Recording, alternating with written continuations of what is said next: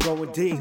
I feel like Halo on the Miami Heat. The words I speak off this sheet are like a 3P. I don't just hop on a track, I bring running cleats. I'm a player for real, more than an athlete. Let my mama tell it, could've ran for the Senate. Instead I penned it for Donovan Bennett. I'm cemented, this a deep dive. In your headphones or a long drive. Up close and personal, just like you courtside. They ain't no out of bounds here, no offsides. We going live in 1, 2, 3, 4, 5. You are now tuned in to Going Deep with Donovan Bennett.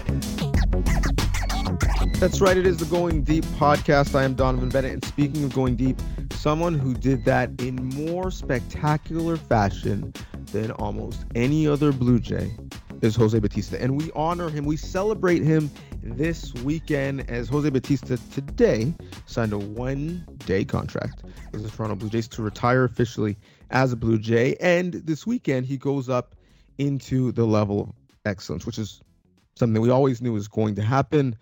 But now that we are removed from his career, now that COVID restrictions are lifted and we can get people into the country easily, we celebrate not only Jose, but a bunch of his favorite teammates and alumni come by to celebrate him at the ballpark. So stay locked to Jays coverage throughout the weekend. Speaking of Jays coverage, tonight, Friday Night Baseball, the broadcast is on Apple TV Plus, and someone who knows Jose well, who's covered him well, and this team quite extensively, is Tricia Whitaker. And so I figured it made sense to catch up with her to talk about the Jays and the beast that is the AL East and what Jose's legacy means to someone who isn't from here but saw his damage up close and personal.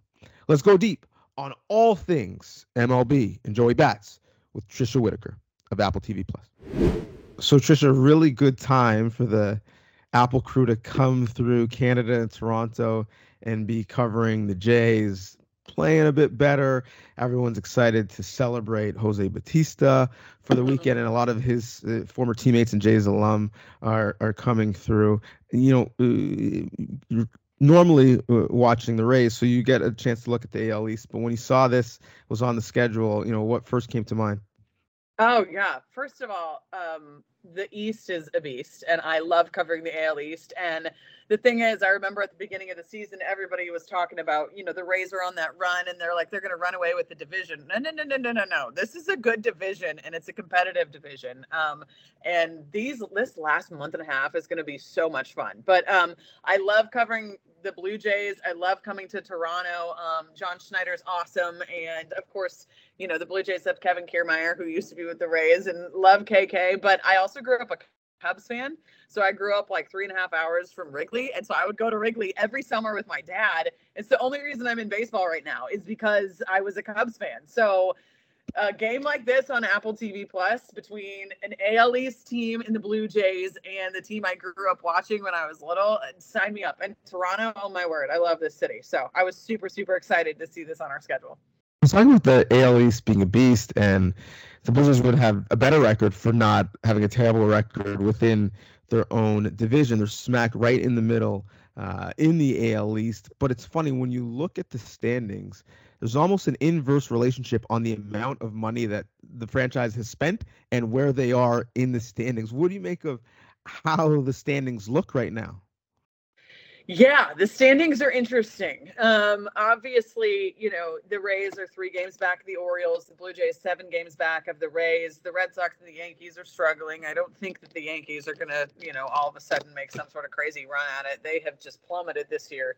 And it's been crazy to see what's going on with them. But you know what's funny, though, that you bring that up? I started with the Rays in 2019, and in 2019, you know, it was, you know, you'd talk about the Red Sox and the Yankees. You wouldn't really talk about the Orioles and the Blue Jays. But now you look at those standings and it's the Orioles, the Rays, and the Blue Jays right at the top. And it's going to be a battle to the end.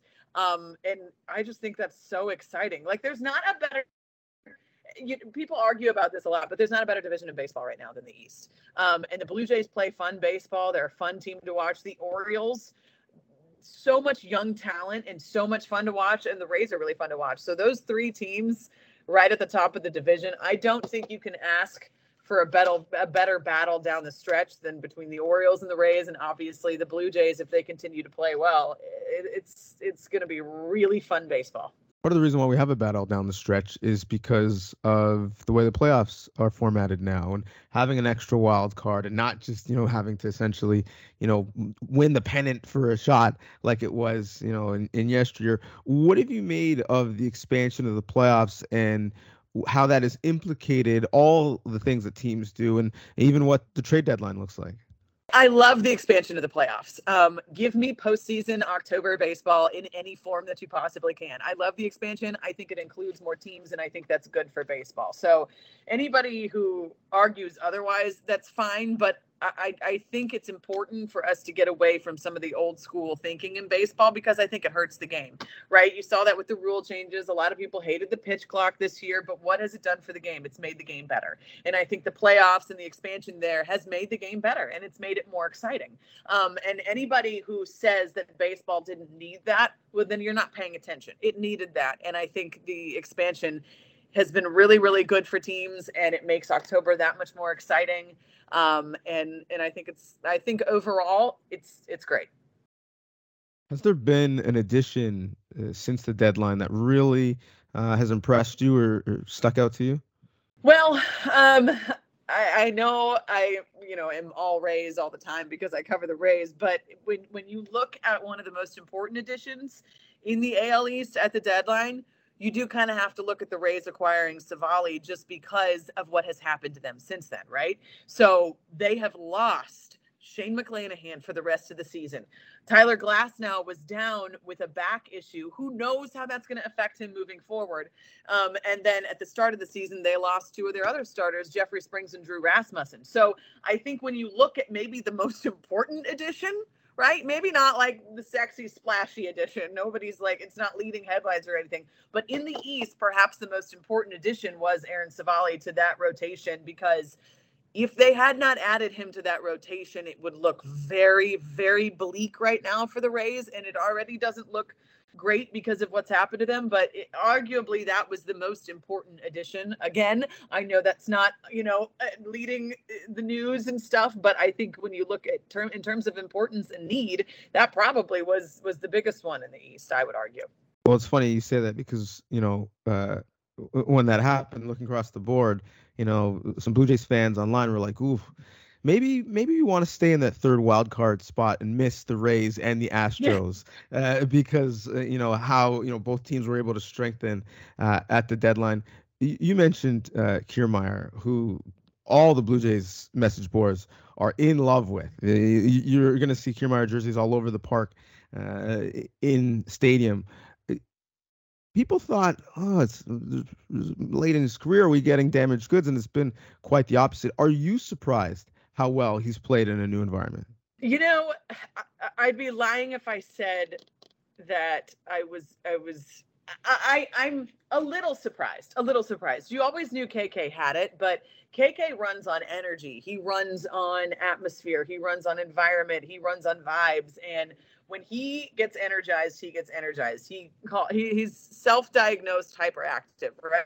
Can't sit still. He never sits still. So it doesn't surprise me that being here with the Blue Jays has I don't want to say like motivated him, but it certainly made a difference, because this is a fun atmosphere to play in. And also going to a familiar foe in the AL East, I think was good for him, right? So he's used to coming to Toronto and playing the Blue Jays. And I remember when he was with the Rays, he enjoyed playing here at the Rogers Center. So I think that, it's been good for him. I also think one of the things that's helped him, and he talked about this to me the last time we had an Apple game, is what he figured out with his vision, right? So he had never worn contacts before. And he started trying contacts because he said before they really irritated his eyes. So he started trying contacts. And I think that's helped him a little bit at the plate. And he also now wears those like Oakley glasses or whatever that cuts down on the glares. And I'm like, KK, why couldn't you have done this a couple years ago? What? Why? Could you? And that's what the reaction of Rays fans were. They were like, really? It's just that he needed to wear contacts? But he said that they bothered his eyes before good routine, and it's worked for him. So I think that's made a difference. But KK is a clubhouse guy. He's going to unite that clubhouse. He's going to be a leader in a clubhouse. He was the leader in the Rays clubhouse. He's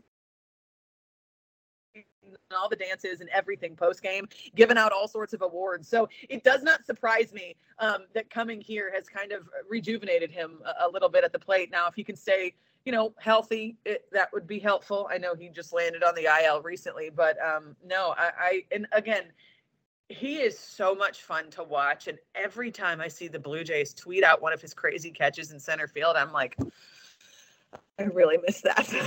Not that the Rays have a great center fielder in Jose Siri, but Kevin Kiermaier is just so much fun to watch. So it doesn't surprise me that he's done well in Toronto.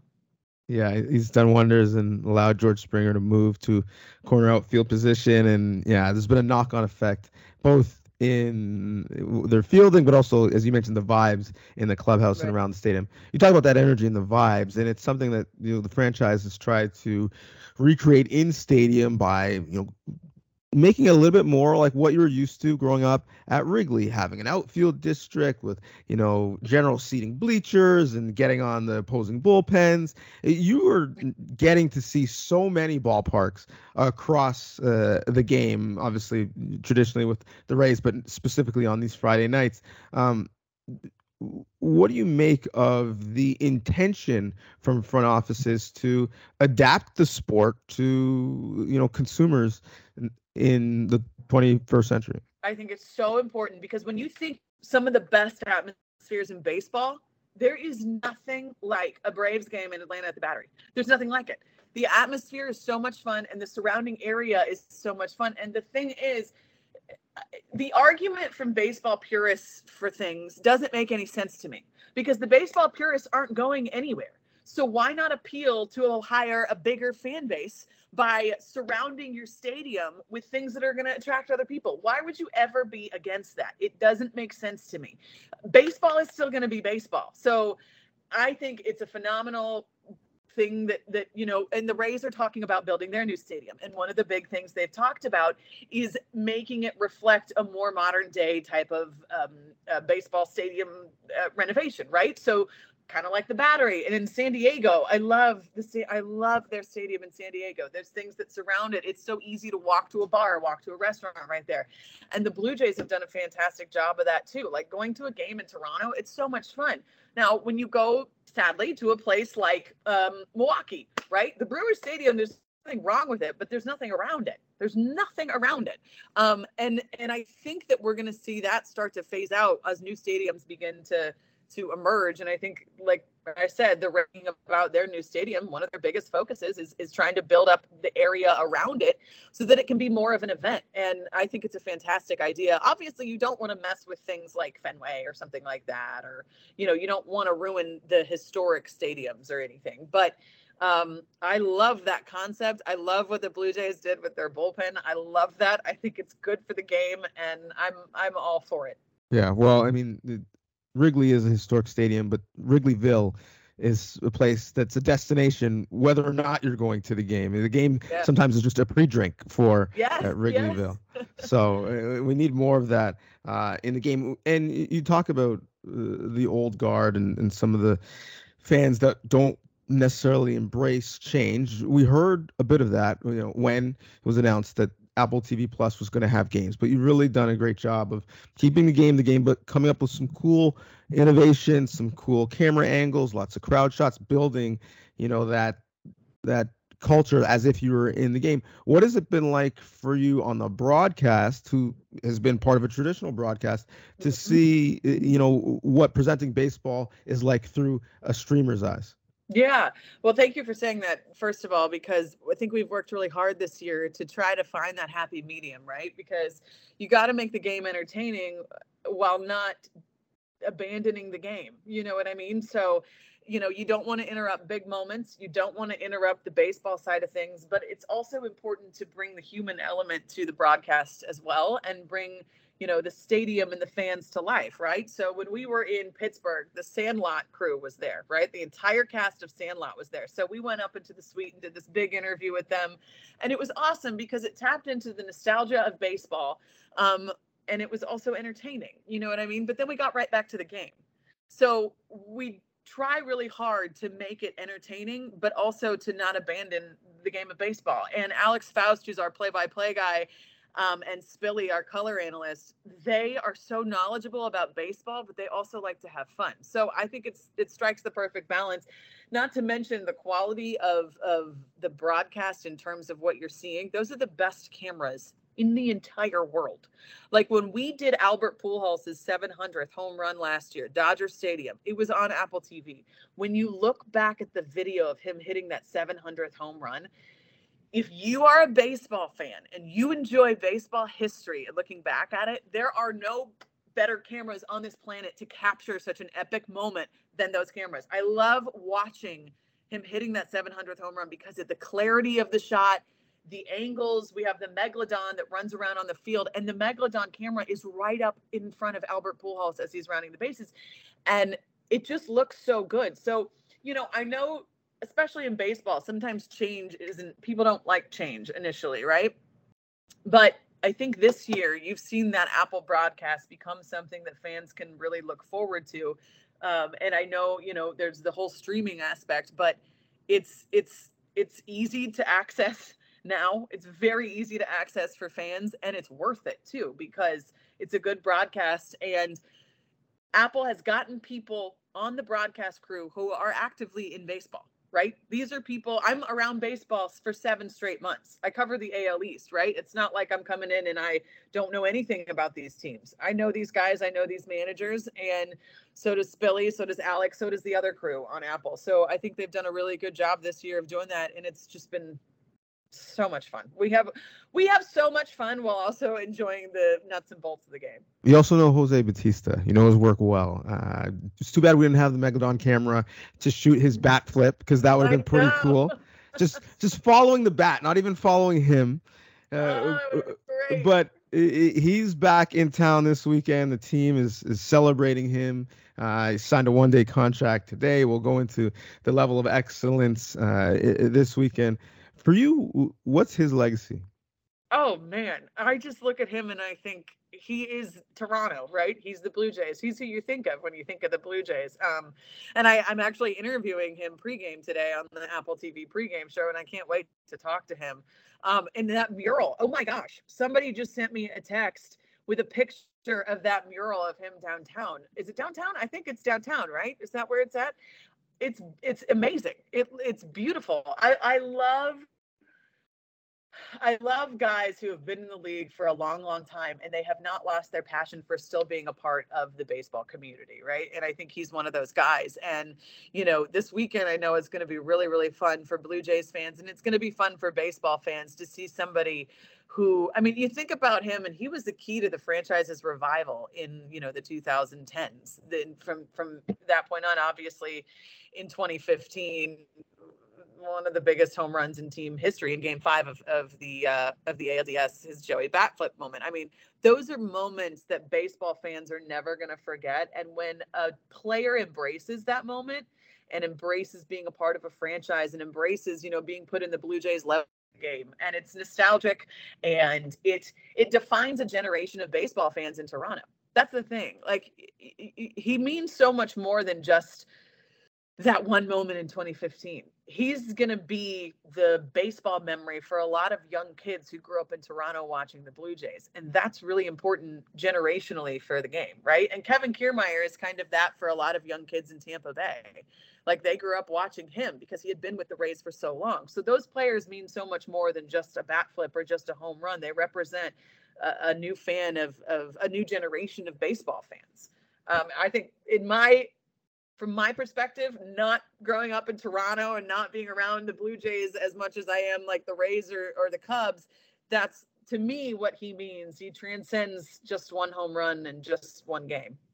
No question. There's a lot of fans who are going to be at the park who don't remember 92, 93, the Blue Jays winning back-to-back. And for them, Jose Batista is the connective tissue from that generation to him bringing the franchise back to prominence, to the success that they've had ever since. So looking forward to it, looking forward to your coverage and your conversation with him pregame as the coverage begins at 6:30 p.m. Eastern on Apple TV Plus, and look forward to seeing you at ballparks throughout the league. You do such a great job. So thanks for spending some time. Thank you. It was so much fun. I appreciate you chatting with me, and that was fun. It got me all fired up for the game. I'm excited now. Thank you so much to Tricia. The energy is infectious. She is like a Kevin Kiermaier of broadcasting, if you will. Good person, makes people around her better, and really good at her job. So give her a follow. Tricia Whitaker on Twitter, or X, I suppose I should say. TRICIAWHITAKER. And again, the game tonight is on Apple TV Plus. Throughout the weekend, the game is obviously on Sportsnet Now, on Apple TV Plus. The coverage starts at 6:30 with first pitch in and around 7. Thank you so much for listening. We got some really good shows coming up. Stay locked to this very space.